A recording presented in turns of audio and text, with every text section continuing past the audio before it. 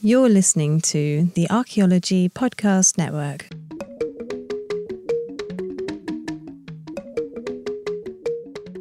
Welcome to episode 41 of A Life in Ruins podcast, where we investigate the careers of those living a life in ruins. I am your host, Carlton Gover, and I am joined by my co-hosts, Connor Johnen and David Ian Howe.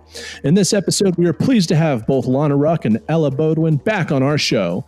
Ella was on episode 2, and Lana was on episode 16. Since episode 37, Settlers of Cerruti with Dr. Shane Miller and Dr. Jesse Toon was such a hit, we wanted to have Ella and Lana return to the show to talk about some controversial topics within paleoanthropology. Lana and Ella, thank you guys so much for agreeing to come back. How are you ladies doing this evening? We're doing great. Well, I can only speak for myself, but I'm doing great. Yeah, we're doing well. Today is impeachment day number 2, second impeachment of Donald Trump, so I'm in a better mood than I have been for the past few days. We've had first impeachment, yes. What about the second impeachment? Yeah.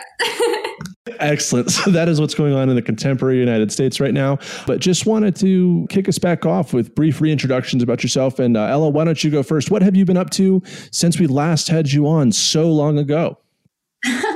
Well, that is a great question. Obviously, the pandemic hit, so not a lot of in-the-field stuff has been going on. I talked to you guys right before I went into the field in 2019, I think. And that was a really fun experience. I was working more with the community of people up in and around Lake Turkana. Yeah, and other than that, just making memes and hanging out in the Human Origins Department at the Smithsonian. Other than that, really not very much, to be honest. A lot of knitting other than that. Yeah, if you guys don't follow her on social media, she makes some fantastic clothing and is selling it currently. So please go check it out. I'm excited. Is your next one going to be a Bigfoot one? Is that something you're willing to admit? Yeah, the next insane sweater I'm making is this huge, shag Bigfoot that I bit off more than I can chew in creating. So we'll see how I'll figure that one out. But it's quite fun. Yeah, it's at Simple Homo Sapien. Is that the place to find you at? Yes, Simple Homo Sapien is my Instagram, and then at Ella_Bodwin is my Twitter. Yeah. Heck yeah. Lana, how are things going for you amid the pandemic and since we last talked to you? It's also been pretty slow. So I'm still a PhD candidate at IU Bloomington. I haven't been able to collect my dissertation data because it's with human participants and it is not safe to do so. So I've been teaching quite a bit, and I knit one really hat because I tried to pick up knitting and it didn't really succeed for me. So I do love seeing successful knitters making amazing things, but I have made one hat and that's what I've been up to. Incredible. The life of archaeologists when we're stuck at home. Yeah, I guess technically I've played hundreds of hours of Nintendo Switch. So that has taken over my life of happiness. I think that counts. Excellent. So just a brief explanation for why we're having Ella and Lana on the show tonight to talk about controversial topics within paleoanthropology is that both Ella and Lana, if you haven't listened to their episodes before, work at very famous paleoanthropological sites in Africa. So Ella cut her teeth at Kubi Fora, whereas Lana earned her stripes at Olduvai Gorge. And like I said, both of these site complexes have produced some of the most groundbreaking discoveries in our understanding of human evolution. And something that we want to talk about is kind of this trope outside of paleoanthropology that people, when they talk about paleoanthropology, is that the discipline of human evolution has these cult of personalities. So I just kind of wanted to briefly talk about with you guys and what you guys think about that trope that the rest of us have about what goes on in paleoanthropology. Yeah, of course. I feel like if you don't mind, I'll jump in here. I feel like paleoanthropology, at least in my experience, more than any other archaeological sub-discipline, has these people who most of their research is so driven by who they are and the kind of people that they are. And I feel like we can, obviously it didn't necessarily start with the Leakeys, but the Leakeys are a great example of these cult figures in paleoanthropology who have some of the most discoveries, but then also had very interesting personality types. I feel like Mary Leakey has a lot of very interesting stories about her and how she would act at field sites. And I remember one, I don't even know is true, that she shot a windmill once with a rifle. That kind of vibe of person, I feel like is pretty common in paleo. Yeah, we have an old Mary Leakey cigar butt that is just hanging in an artifact bag in one of the labs, just like an artifact of Mary Leakey, you know? That's incredible. It is. I would also agree with that there's just a certain amount of like ballsiness and animatedness that comes with a lot of the premier scientists in this field. And it's good because it gets the field a lot of attention and people learn about what's going on with the fossil discoveries and stuff. But it is also kind of people are always trying to find the next oldest thing or going to find something older than you. And time will tell who's going to win this race that is totally arbitrary. Yeah, exactly. It's such a blessing and a curse. Totally. There's a really good video by John Marks. It's like 5 minutes long on YouTube, and it was recorded after one of the biological anthropology meetings where he talks about like how the study of humanity itself kind of breeds this obsession that we don't have, for instance, about fruit flies or, frogs or physics or things like that. So I would recommend that for anybody interested. It's like you could probably just YouTube John Marks Human Evolution or something. Yeah. And I think also what's interesting about the kind of what happens when we have these cult personalities is just the fact of the fights that happen and the controversies within our discipline is very interesting. I mean, I feel like a lot of people have been watching Bridgerton on Netflix, and there's one character, like I can't remember most of it, but there was one character who like writes these scandalous letters about the drama going on in the society at the time. And I feel like a lot of the replies to different articles in paleo are very similar. Like they're very snarky, a lot of these different replies to one another. And it's quite entertaining.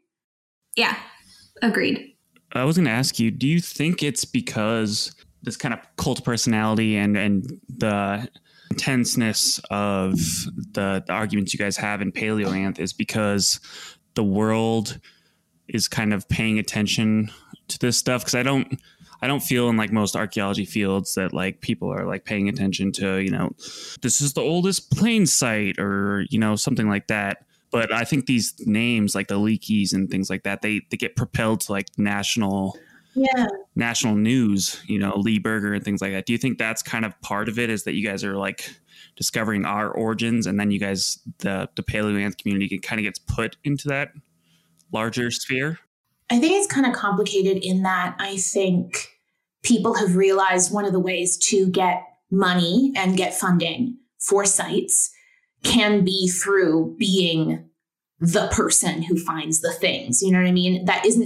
It's not just about the science. It is about who you are as a person and finding funders in that way. And I think that paleoanthropology has a pretty good, obviously, you still apply to NSF and you get like completely merit-based grants. But I think at the same time, there is a world where when people pay more attention to you and therefore your discoveries, you do have a tendency to get more money, more funding, more resources to go find more. And at least that's kind of my perception of it. I also think, like Lana said, like human evolution, everyone feels as though they have an equal stake in it, even though that might not necessarily be the case, right? Because we obviously have people who actively live by sites, but I can feel as quote unquote connected to our human origins as someone across the world, right? Because it's our human origins.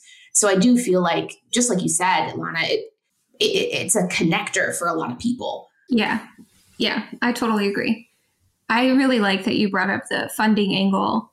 And I think I'm also really glad that Connor brought up that it's more plugged into the media cycle in terms of like Scientific American coverage or Nature or Discovery or National Geographic writing more about like paleoanthropology topics more often than other archaeology or anthropology. And in terms of like the content, like the cult of personality like definitely drives maybe the temperature of the narrative, if that's a good phrase. But the actual content itself, when you're working with really limited samples and they're really difficult to find because preservation is such that, you might only have, like at Olduvai, the entire history there are only 80 hominin fossils. And so everybody says, don't go to Olduvai if you want to find a hominin, go there for stone tools. But like the amount of effort that you have to put into discovering the finds, and the fact that there isn't a lot of available data to like mitigate arguments about how to interpret things, right? Like our sample sizes really are at the end of the day quite limited, which opens it up for principled debate. And also all the flavors that come on top of that actually scientifically principled debate about what is the significance of this find or interpretation or stuff like that. Truly an incredible point. Yeah. So it's a perfect storm. It's totally a perfect storm. And I enjoy that part of the field. But being in my other discipline where things are a little bit less heated, I also enjoy that. So. Yeah, of course. I do feel like I fit into, as much as I kind of say that with a little bit of self-deprecation as well, I do feel like I fit in quite a lot with a lot of paleo people in a way that probably isn't great, but it's just that, loud, adventurous in a way that's incredibly fun and very energizing group of people, I feel like. Yeah, absolutely. Absolutely. Well, and I think I have at times, I'm just like, I totally have some of the like what we would say is like negative attributes of some of the really, really, really high profile famous people. Like I'm a little bit self-obsessed with my career and I'm a little bit narcissistic, and all of us are kind of like that. Well, truly, we are all of us. Yeah. Yeah. And part of solving the problem is saying it out loud. So yeah, but it's a really fun field to be a part of. And it's really exciting when new things happen and when you try and hash them out and figure them out and make new other discoveries along the way. And speaking of new discoveries and trying to figure them out, let's get into tonight's topic, which is the Lomekwi. Did I say that right? Lana was yelling at me earlier. The Lomekwi 2 and the Lomekwi tools, which came out in a Nature article not too long ago. So let's go ahead. We'll give you guys a brief intro to what we're talking about tonight.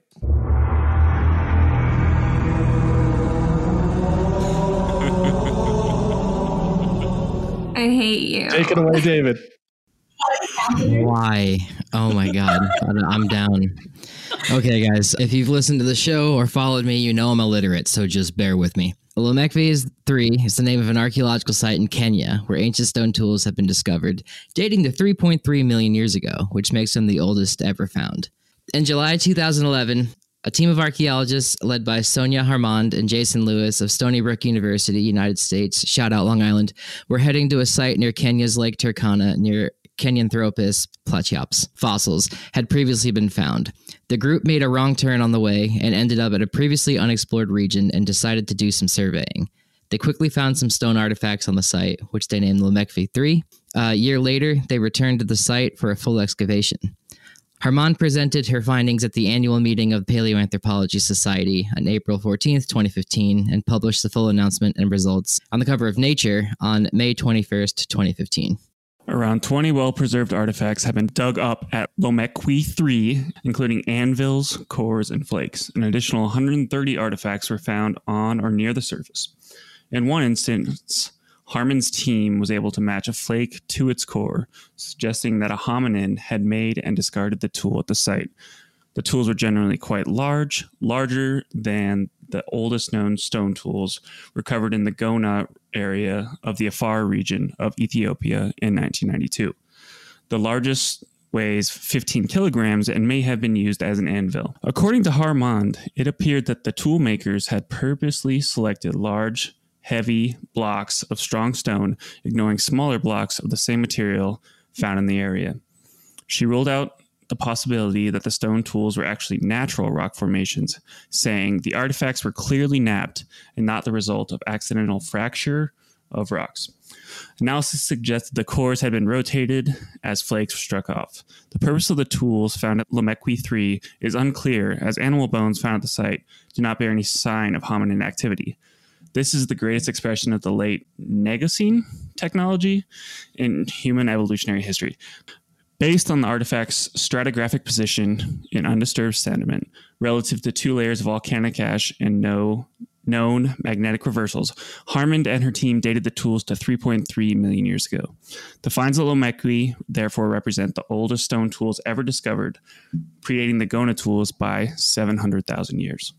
The date predates the genus Homo by 500,000 years, suggesting this toolmaking was undertaken by Australopithecus or Kenyanthropus, which was found near Lomekwi 3. Previously, evidence of stone tool use by Australopithecus has been suggested on the basis of marks on animal bones, but those findings have been hotly debated, with no scientific consensus forming on either side of the debate. Harmon said that the Lomekwi 3 artifacts do not fit into the Oldowan toolmaking tradition and should be considered part of a distinct tradition, which she termed the Lomekwian. It has been hypothesized that toolmaking may have aided in the evolution of Homo into a distinct genus. However, it is unclear whether the Lomekwian tools are related to those made by Homo species. It is possible the technology was forgotten and later rediscovered. Independent researchers who have seen the tools are generally supportive of Harmon's conclusions. George Washington University's anthropologist Alison Brooks said the tools, quote, could not have been created by natural forces, end quote. The dating evidence is fairly solid. Rick Potts, head of the Human Origins Program at the Smithsonian Institution, said the tools represented a more primitive style than known human-made tools, but something more sophisticated than what modern chimpanzees do. Open quote, there's no doubt it's purposeful toolmaking, end quote, he remarked. Paleoanthropologist Zerezne Alamzeged, I totally butchered that name, and I apologize if you listen, who is responsible for the earlier research suggesting Australopithecus had made tools, also backed Harmon's conclusions. So with that, we are talking about the Lomekwian tool tradition, and we will be right back with Lana and Ella's thoughts and background on what they believe Lomekwian could possibly be in terms of the evolution of our species. Welcome back to segment 2 of episode 41 of a Life in Ruins podcast. If you made it through our long-winded rambling last time, I'm so proud of you. We are here with Lana Ruck and Ella Bodwin talking about Lomekwi in Africa. And I mean, not that there's one in Australia or South America. There seems to only be one. So Specifically Kenya. And specifically Kenya, hence Kenyanthropus. We had a riveting discussion about that in All right.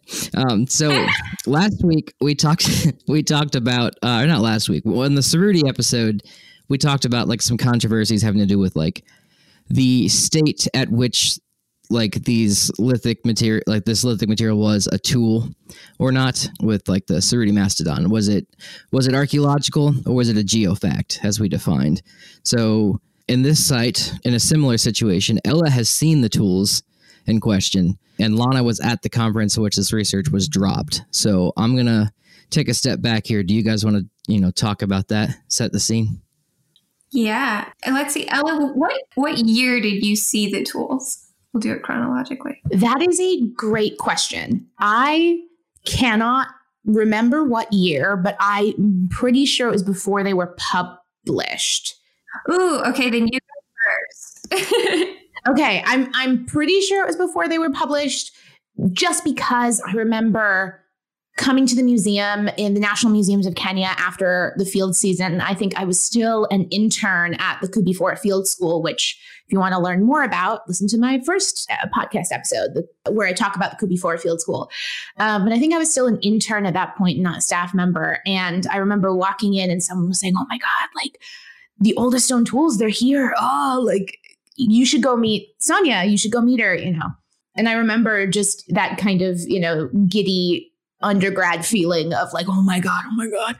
And I went over and all of them are laid out on these tables that we have in the archaeology department and the National Museums of Kenya. And I have to say, at least, in my humble opinion, they're tools.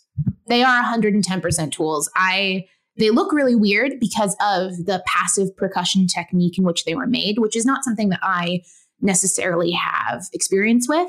Passive percussion, and please jump in to help clarify if I don't explain it super well, is when you basically take a big rock and you smash it on an anvil to break off a flake instead of, say, holding the cobble in your own hand and hitting it with a hammer stone, right? You're using your body weight to flake it almost in the opposite direction as you would if you were hitting it with your hand.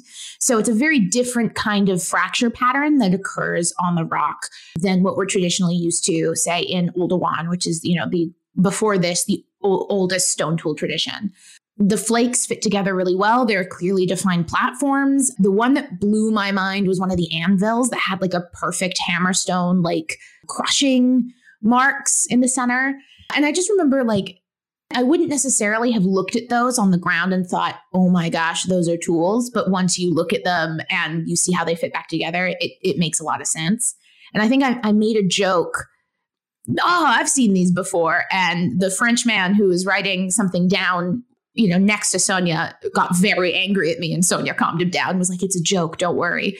So yeah, that's my experience with the tools. I think they're super interesting and wildly different than anything I've ever seen. That's my monologue. Sorry about that. No, yeah. I think that was a fantastic description of passive or, anvil based tool making as opposed to doing it with your hands freehand with a hammerstone. And one thing that I do want to talk about at some point in this episode is one of the bonobos that my advisors trained to flint knap. They tried to train him this is Kanzi, and they tried to train him to do Oldowan style napping where you hold your core in one hand and your hammerstone in the other hand, and you're doing the work with the hammerstone. And immediately Kanzi would just get frustrated and he would just slam the cobbles on the floor, which was a tile floor. Seriously? And that's, that's passive percussion. You're just throwing it on a hard surface. And he got flakes like that successfully. Oh my God. I need measurements of those right now. Oh, yeah, this was decades ago. Yeah, I think it would be a fantastic comparison to do. Incredible. Yeah, so this is way before the Lomekwi was discovered, and they were trying to teach him Oldowan style napping, so they were trying to not allow him to do this passive technique. And so what they did is they put those little foams that touch together that we all played with as little foam mats, they have puzzle piece edges that you stick together. Uh-huh. They put that all over the floor in Kanzi's, the enclosure that he did his napping in. And he was absolutely furious. He was super mad that they outsmarted him, outsmarting them. And then at nighttime, he would peel back the foam and throw the rocks on the ground again. He was very persistent about this passive technique. No, okay. So it's super fascinating. I think it's a missed opportunity that they haven't done that study yet. But for all I know, maybe they haven't. They just haven't published a comparison. But yeah, I've seen casts of the tools, and you're totally right that it's very clear that they're tools, although their size and some aspects of the way that they look, they don't have as obvious of a bulb of percussion, for instance, but everything else about them is it's very clear that they're tools. I just wanted to clarify that the Lomekwi tools are the size of, I'm a 5'5" woman. So I'm trying to think of how wide they are. They're big. A flake is the size of my hand. Yeah. So I just want to clarify that, which is much bigger. Mm-hmm. Yeah, that's a really good. It's a flake is the size of a Nintendo Switch. That is that's much bigger because they cannot see my hand. And that's a much better comparison. They're huge. Well, and really interestingly as well is that when they were teaching Kanzi and Panbonisha to nap, all the time they would go for the bigger cores because they were easier for them to manipulate. Okay. But because their hands have different morphology than they're human totally hands, different. Yeah, absolutely. One thing I wanted to ask you, because I noted the material type in the article, and some of it is phonolite, and we have phonolite at Olduvai, and it's beautiful material. It's really pretty. It's really soft. It's almost like the closest you're going to get to chert at Olduvai, whereas the only other stuff we have is basalt and even shittier quartz. We don't have good materials at Olduvai, but the phonolite is really nice. Is that what the phonolite's at Akubifora or in the Turkana region?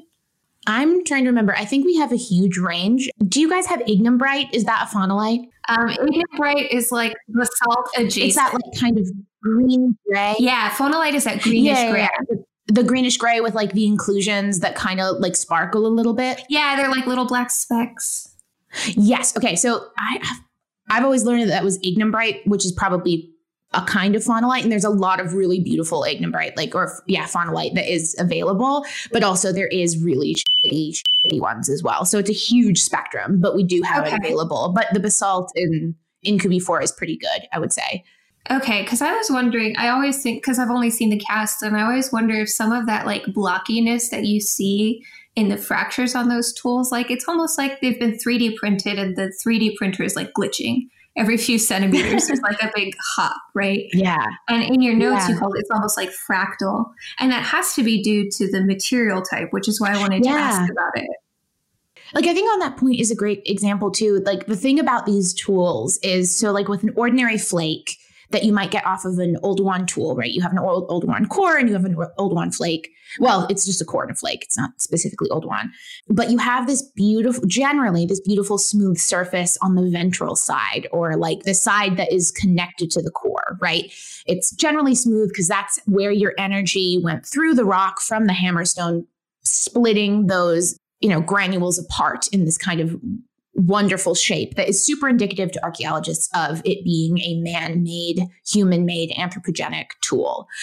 These are weird. Like the ventral surface, yeah, exactly like you said. It's like chunky. It's chunky. Yeah. And you can see it in the images. Yeah. For people who are listening, if you go and look at the figures in the Nature paper that came out in 2015 or in any of the subsequent papers, it's like these are not like tiny little jumps in the surface. They're like pretty visible. I do wish that they had published 3D scans of them. And I do think actually, that's a lie. There are 3D scans of them on africanfossils.org as well that you could look up and kind of rotate. Because I feel like that's, I think, why, especially to be honest, like I wouldn't have necessarily picked these up at all, because they remind me a lot of, while the shape is not a heat fracture, but the internal structure of how they've pulled away from each other reminds me of heat fractures I've seen on the surface out at Kubi-4. Yeah. Yeah, for like those who don't know, is sometimes Kubi-4 is a desert. It's incredibly hot there. Sometimes rocks on the surface, bits of them will like pop off of each other because of the intense heat. So they fit back together like you would expect a flake, but they don't have a platform. They don't have a bulb of percussion. They don't have any of that, but they have this kind of fitting back together. But it reminds me of like that surface, but with all the other characteristics of a flake, which confuse me. Yeah, yeah. Yeah, and I do like your point that and this is kind of one of the points of the paper as well, is that the Lomekwi does, regardless of how old it is or the context there, it does, to me, as somebody who studies flint knapping, it deserves its own term and like techno-complex. Like, for sure. It deserves to be called something different than the Oldowan or anything after that, because the morphology is so different and it's quite unique. Truly. And the size, yeah. And the size, yeah. How was it being in like the room when these got announced? Yeah, so that was my first big conference that I had been to. It was like a combo Paleos SAAs, and it was in San Francisco. And I was just, in the room as a little plebe, It was my first Paleos that I had ever been to. And she gets up on the stage, and I had already noticed the room was just like absolutely packed. This is kind of weird because it wasn't packed before or after. The way the Paleos runs, you just sit in the same room all day. It's just one session, one talk after the other. They don't have concurrent sessions going. And so it was weird that the room filled up just for that talk. And I don't know what she was originally supposed to talk about. I should have gone and looked up the abstract. But she gets up on stage and she's just like, so I was supposed to talk about something else today. But we just got news this morning that a paper that we put for Nature got accepted and it's going to be published in a few weeks. So I'm going to talk about that instead. Right. And then I just hear cameras going off, just like DSLR, like the little shutter speed. And I look to the back of the room, and the whole back of the room is just like lined with journalists, like members of the press. And I was like, what in the ever living? What am I about to see? Yeah, and then she delivered, a very professional talk. It was just straight to the facts. Like the image she showed, the very first image of the talk was what ended up being that Nature cover with the core and the refit. And she gave her talk super dry. I'm sure she asked for questions, but I don't remember anything dramatic happening about it at all. And she was just like, if you want to see, we have casts of the tools. We're going to have them at our poster. And then she pointed to the poster to get people to go and see it. And then the poster that it was a graduate student on their team who was lead author of the poster, but her and her partner and the one who co-authors with her were there at the table too. Their poster was right across from my poster. So I ended up just getting a lot of traffic to my poster because people were like trying to be nice to the people around the Lomekwi table, you know? And it was fantastic. It was really amazing. And I was just like, all right. I don't know about that. It was all right. I'll always quote Matthew McConaughey as a fellow Texan. But it was just being a graduate student and I'm going to punch sound effect man in the face. It was crazy to see. And I was like, I love this field. I want to be in this field. What I saw today was amazing. I want to do that someday. And it was really cool. I really vibe with that. Yeah, that's super awesome. And so like, I think you guys really nailed explaining, you know, kind of the stone tools and the technology and possibly this being its own kind of stone tool tradition. But it seems like you guys both seem to agree that those are tools and those are, you know, hominin created. But the real controversy about this is the dating. So, I mean, would one of you, whoever feels more comfortable talking about this, kind of explain how they dated it and possibly some issues and just kind of, if you can contextualize that within other stone tool traditions, like compare it to Oluwan and whatnot? Yeah. You know what? I think I'm not great at dating. That's not, you know, in life and in science. And so I would love if Lana, like if you would jump in, if you understand more things. So the reality, like these stone tools and why we're talking about it and why they're such a big deal is because they're dated to be 3.3 million years old. I know that we kind of briefly talked about that in the intro, but this is about 700,000 years before what was used to be the oldest. So that it's an insane amount of time kind of leaping backwards. Does that, you know, that makes sense? I don't know if I worded that. Absolutely. Yeah, no, great. That's a great, yeah. And I feel like so much of this discovery would be more digestible for like the points that Lana and I have said, that it, like they look like tools, even if it was like 100,000 years earlier, right? Like I feel like it would be more digestible for the scientific audience, but the fact that it's 700,000 years like older, it's right. It's just way out of left field. Yeah. Yes. Yeah. Because there is nothing, Lomekwi, nothing, Oluwan. Yeah, exactly. Yeah. The thing about Oluwan as well is that or one of the, you know, my favorite things about Kubifora is they're everywhere. You cannot kick your foot for hitting a stone tool somewhere. Like humans or like early hominins are so unbelievably prolific when it comes to stone tool manufacture or the byproducts of stone tool manufacture. It's everywhere. So the fact that these are the only kind of tools also is it's a little, as the TikTok teens would say, sus. So speaking of sus, like, weren't you saying earlier that they had to like take that thing away from Kanzi because he would just slam it on the ground? I'm so interested in this. Yeah, they had to stop Kanzi from cheating at the task that they wanted him to do, which was freehand Oluwan style napping. And, you know, if you work with apes, you realize that they're going to cheat your system sooner than you're going to figure out a fix for it.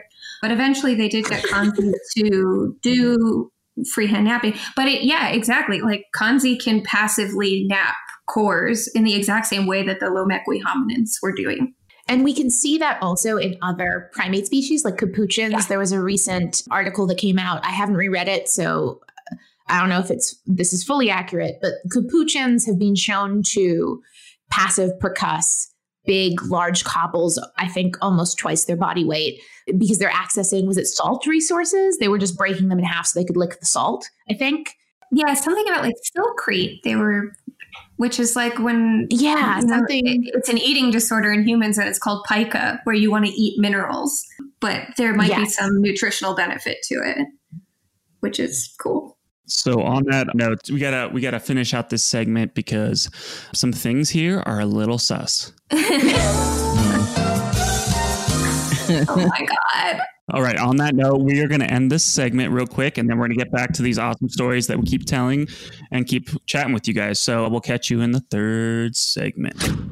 Welcome back to episode 41 of the Life in Roots podcast. We are here with Ella Bodwin and Lana Ruck, and we are talking about Lomekwi. So for the start of this segment, I really wanted to start this off by asking Lana about some of these other issues surrounding the Lomekwian tools. So both Ella and Lana have given their thumbs of approval that the tools are legit. However, there's some other circumstances surrounding these tools that might make the dating or the context of the tools kind of questionable. So, Lana, why don't you start us off by talking about these paleomagnetic dates? Yes. Yeah. Why don't you tell us about those? Okay. So yeah, in East Africa, there are a bunch of different dating techniques that are used. And most frequently you date like volcanic ash sediments that happen from a volcano erupts, a bunch of ash spews into the air. You can date it using stable isotopes. A different method, which is what they used in this paper, combined with prior knowledge about these volcanic ash dates, is paleomagnetism, which is basically where for the last several million years, the Earth's pole has shifted to where magnetic north sometimes is actually the south pole of the planet. And when we're in a normal period like now, the magnetic north is actually the North Pole. But this reverses and it's at like irregular intervals. And we have a good record by like looking at the orientation of things like iron and magnetic molecules in sediments, whether they're pointed basically towards the North Pole as magnetic north or pointed towards the South Pole as magnetic north, which is a reversal.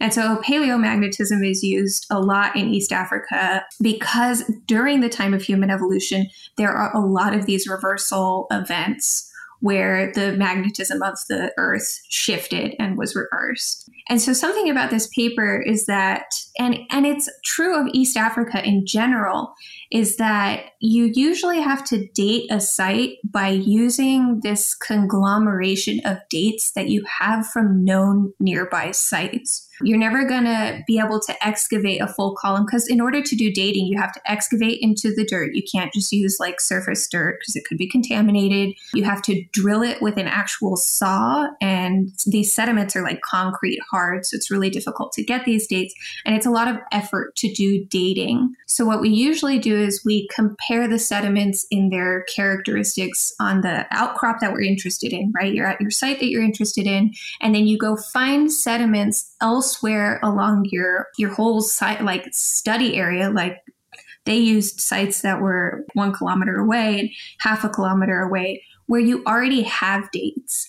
And you say like the dates that we know from half a kilometer away and another date that we have from a kilometer away, we know that they are below where our excavation is. And we know that other dates we know are above our excavation. We know that date. And they came in and they brought paleomag in because during the date sequence they were looking at, there was a known reversal. So they wanted to see if it was normal or if it was reversed. And it ended up being reversed, which means that their site was in the older part of that sequence. And it's fairly complicated, which is why Ella and I have already talked about. It's kind of hard to do work in Eastern Africa without a background in geology because a lot of it ends up being about geology. And so they were able to date the site to 3.3 million years using these contexts of well-known volcanic sediment dates that they had had from prior work and the addition of paleomagnetism dates, which they collected at the site.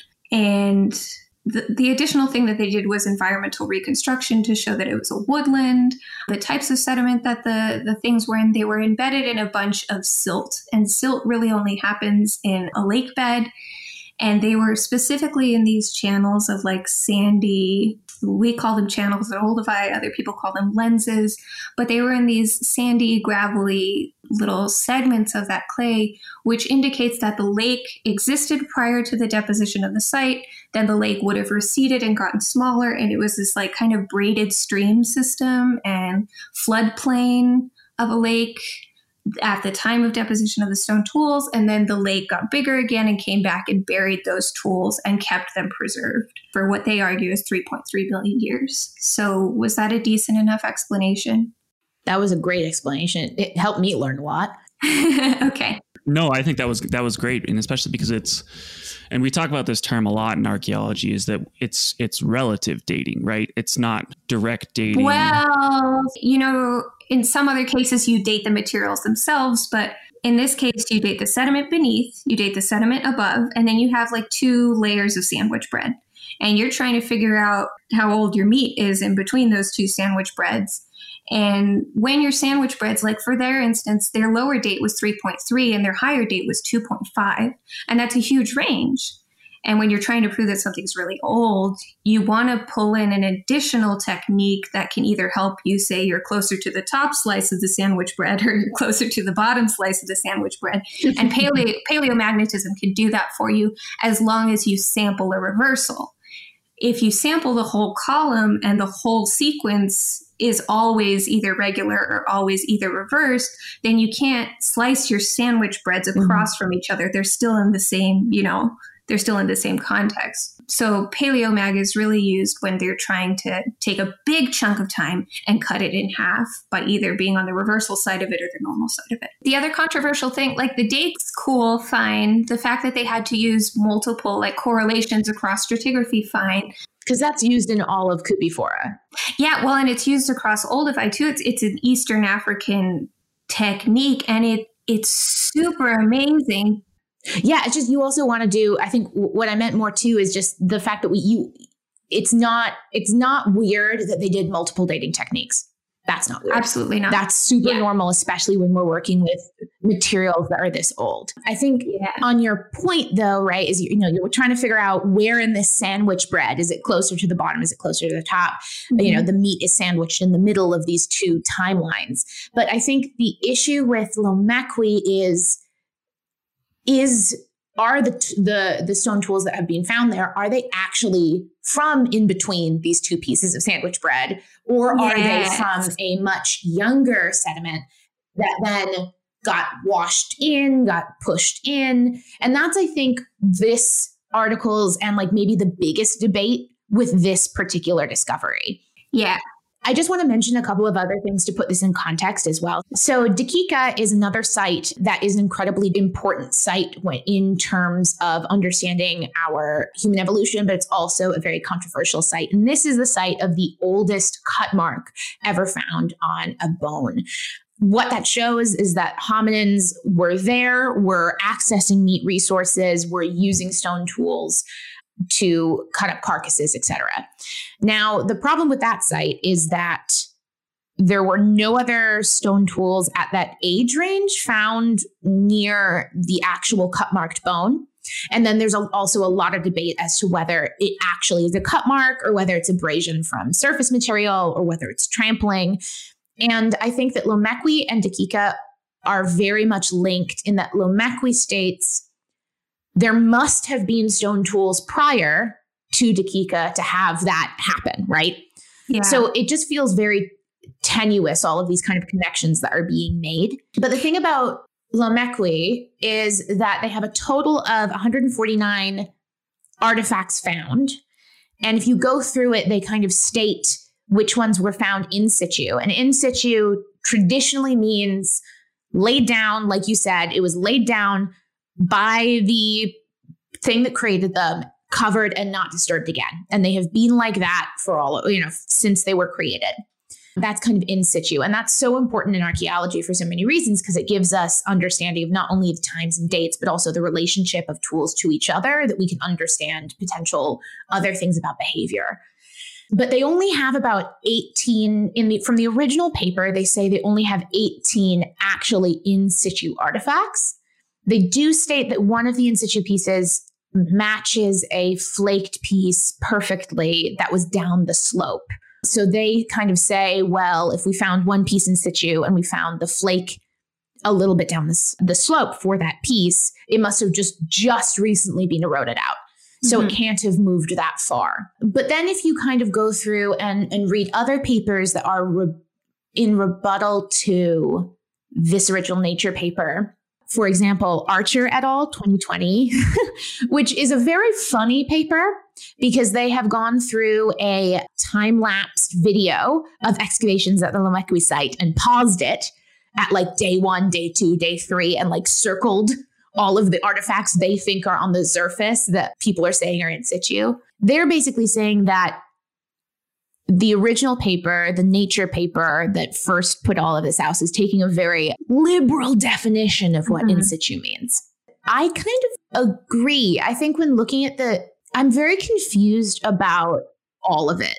Yeah, you cannot argue with the images in that 2020 recent paper. And I'm not sure what journal it's in. Is it Journal of Human Evolution, maybe? And it's called What is in Situ? That is correct. Yeah. Well, and it's like, I feel for both sides here because, so for instance, the site that I've been working at pre-pandemic, most recently at Olduvai, it looks almost exactly like this site. It's a hill slope where we found it because a giant elephant bone was eroding out of the surface. And you collect that, you collect everything else on the surface, and then you dig back into the hillside. And you're kind of stuck in between a really difficult situation because the further back you dig, the more likely you are to find things that associate with that layer that you originally discovered on the surface, right? But the further back you go, that means you have to remove more overburden to get to that level because the whole slope is like upward, right? So at the front of the hill, you only have a few centimeters to excavate. And part of this 2020 paper is like things that are 1 or 2 centimeters below the surface are not in situ. That is colluvium, is what we call it at Olduvai. That's overburden and that's slope wash, right? But once you get further and further back into the hill, you're not in that scary situation where you're 1 or 2 centimeters below the surface. You're now a foot, as Americans would say. And the further you dig back, now you're a meter underneath the surface, but you're still at the same layer and you're still digging up what you think are associated tools to that erosional surface coming out of the hill. And I guess I should have prefaced this all by saying this is really clear when you look at the pictures and you look at that day by day and you see day 1, it's an outcrop surface. It's a hill slope. Day 2, they've dug a little bit into it. Day 3, they've dug a little bit into it. Year 2, they've dug 14 square meters into it. And they want to keep digging more and more back into that layer to see if they can find a bigger sample.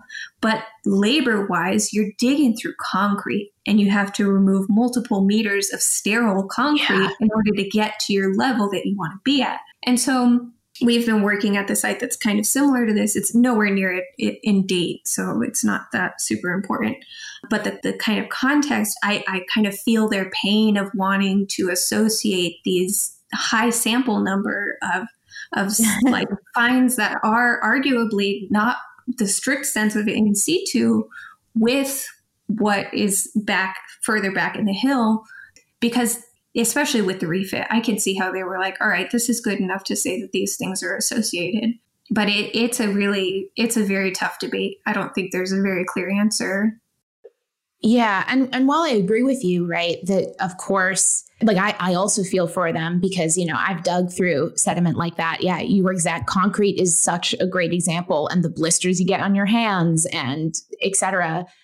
But with something this old and also with something this potentially important, what's frustrating to me is if you, like Archer et al. Said, they went back through all those photos and they kind of identified that probably instead of the 18 in situ artifacts, if you took out all of the ones that were stretching the term in situ, they only have 3, which for me, they only really have 3 in situ artifacts. And that is incredibly problematic, especially because so much of what we know from this time period is very much based on sample size, and especially from Kubifora. So Kubifora has a really big deflation issue. And so like what deflation means basically is that multiple time periods get all compressed together onto one landscape. So you could have things like I have, you can walk around camp and I can see a obsidian shard next to an Oldowan cobble. Those two things are crazy different time periods, but they've deflated onto the surface. So for much of Kubifora, a lot of the collections that we're getting are several thousand years of materials together, I feel. Yeah. I mean, same thing is true at Olduvai. Yeah. Exactly. It's like when we're in a region where that happens so often, to only have, I feel like you have to be strict about in situ. Yeah. And if you're not, the reality is only 3 is not, how, I think we talked about this briefly before, in our like pre-podcast meeting. What does this then, if we say, okay, they're tools, the dating is fine, but there are only 3 artifacts. If we cut it all the way down to that, how much do those 3 artifacts tell us anything about anything? Right. And does 3 stone artifacts, does that make a whole new stone tool tradition that we're going to, completely change and rewrite human history about? Exactly. Right. And I think that's what's so frustrating too about paleo, at least on like my advisor, my mentor in paleo is very much, and I'm a little biased since he has actually, I think I added one of the papers in, has found the oldest Olduvai tools now. So that's also something I want to talk about for sure, especially the fact that the oldest Olduvai now that have been found in Ethiopia look nothing like Lomekwi. So the argument that they are an intermediate stage between nothing and Olduvai is a little bit iffy for me. So I'm a little biased in this, but he always taught me that the only way in paleo to really do anything is by enormous sample sizes, because we don't have writing. We don't have, personal accounts. We have nothing else data wise except for what we can collect and the measurements we can take. And I feel as though, if someone presented a site paper, like if they're saying, we discovered a new site, look at how amazing it is, and it was Olduvai or it was a Shulian, and it only had 3 artifacts, that wouldn't get published. Right. Yeah. I totally agree. Yeah. Larger samples drive confidence in interpretation. And I will, one thing that is really interesting about these Lomekwi papers is that the original one came out in 2015, the next one in 2016. Nothing has come out since. And and maybe they're working on something. Maybe they've dug, meters deep through concrete back in to find bigger samples. We don't know yet. But some of the interpretations, particularly in that second paper, the 2016 one, which I think is in Philosophical Transactions Biology or whatever, which is a huge high-profile journal, they're talking about things like brain evolution in that paper. And, what species could it be attributed to? And really making these really, really, really big ideas off of what they think is 20 in situ tools, what other people have shown, frame by frame with videos, to be actually not that many in situ artifacts at all. And they're making pretty bold claims about the evolutionary narrative when there's so many other equally plausible things. And when we recorded my episode way back when, the thing that I said, when I teach Lomekwi, I teach the significance of this is that it exists. People are looking for more examples of it. If they don't find them, there's nothing more than a clever human ancestor figured out how to break rocks. We don't know what they used them for, but that invention didn't percolate across the society that they were embedded in, as far as we know. Mm-hmm. It was a one-off innovation that never caught on, and you can't tell an evolutionary story off of that. You really can't. Can I say one more thing? Yes. And then I promise I'll stop. Okay. This is my hot take Wednesday. I think we haven't touched upon it not being a human ancestor, that it's some other primate that has created these things. Since you've said that Kanzi was doing that passive percussion. You've seen Capuchins do passive percussion. Yeah. And I remember when Sonia came and talked at work, Rick Potts stood up and asked a question, how he said that he'd seen baboons will sometimes just pick up little rocks and hit them together because they like the noise not, for no other reason than that. So Yeah. I feel like there's the really, really cool thing about, which I think is way cooler than the possibility of it being a one-off human ancestor, is like this is evidence of other non-human, primates, early primates doing interesting things and interacting with their environment, especially when we don't have any sort of the traditional things that we would associate with primate tool use, doesn't preserve sticks, etc. Absolutely. Like, I think these are so cool, especially if potentially they were from other primates. Like, oh, so cool. Okay. That would be my favorite. I hope it's a little baboon banging these things together. I think that's just as plausible as all the other theories. Like, that is as scientifically sound. It's exactly likely. All we know is that it wasn't aliens. Yeah, all we know is that it wasn't aliens. That's for freaking sure. Yeah. Okay. So it wasn't aliens. That has been episode 41 of A Life in Ruins podcast. Ella and Lana, thank you guys so much for coming on our show today. We really appreciate it. This has been a fascinating topic. I mean, you guys were off leash the entire time, just totally taking over this podcast. It was absolutely fascinating. Ella, could you please drop your handles so our listeners can get a hold of you? Yeah, so my Twitter is @Ella_Bodwin, and my Instagram is @SimpleHomoSapien. And there you'll find a link tree to link to my other podcast with you guys and some science communication writing I have done, as well as Smithsonian webinars that you can all watch. Excellent. And what about you, Ms. Ruck? How can our listeners follow you or get a hold of your research?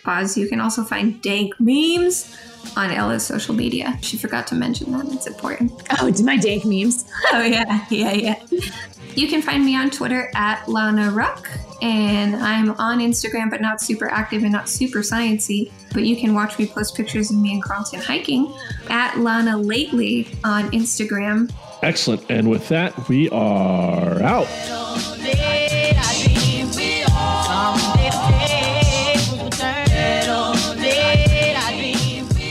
Thanks for listening to A Life in Ruins podcast. You can follow us on Instagram and Facebook at A Life in Ruins podcast, and you can also email us at alifeinruinspodcast@gmail.com. And remember, make sure to bring your archaeologists in from the cold and feed them beer. All right, so listeners, this isn't from my father. This is from the internet. Yeah, I have a good joke about stone tools, but it's a bit of an older one. I actually love that one. Bruh. Yeah, that one I like. Bruh. Okay. That one's great. Good job.